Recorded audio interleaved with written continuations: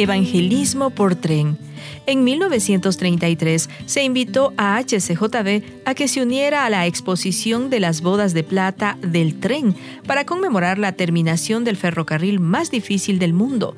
Durante 2 meses, el tren viajó desde Quito a Guayaquil, exhibiendo la industria, agricultura y comercio del Ecuador. Muy poca gente por esa ruta había visto antes una radio. Un transmisor difundía la música de unos discos en una vitrola o también música en vivo interpretada por Clarence Jones en su trombón.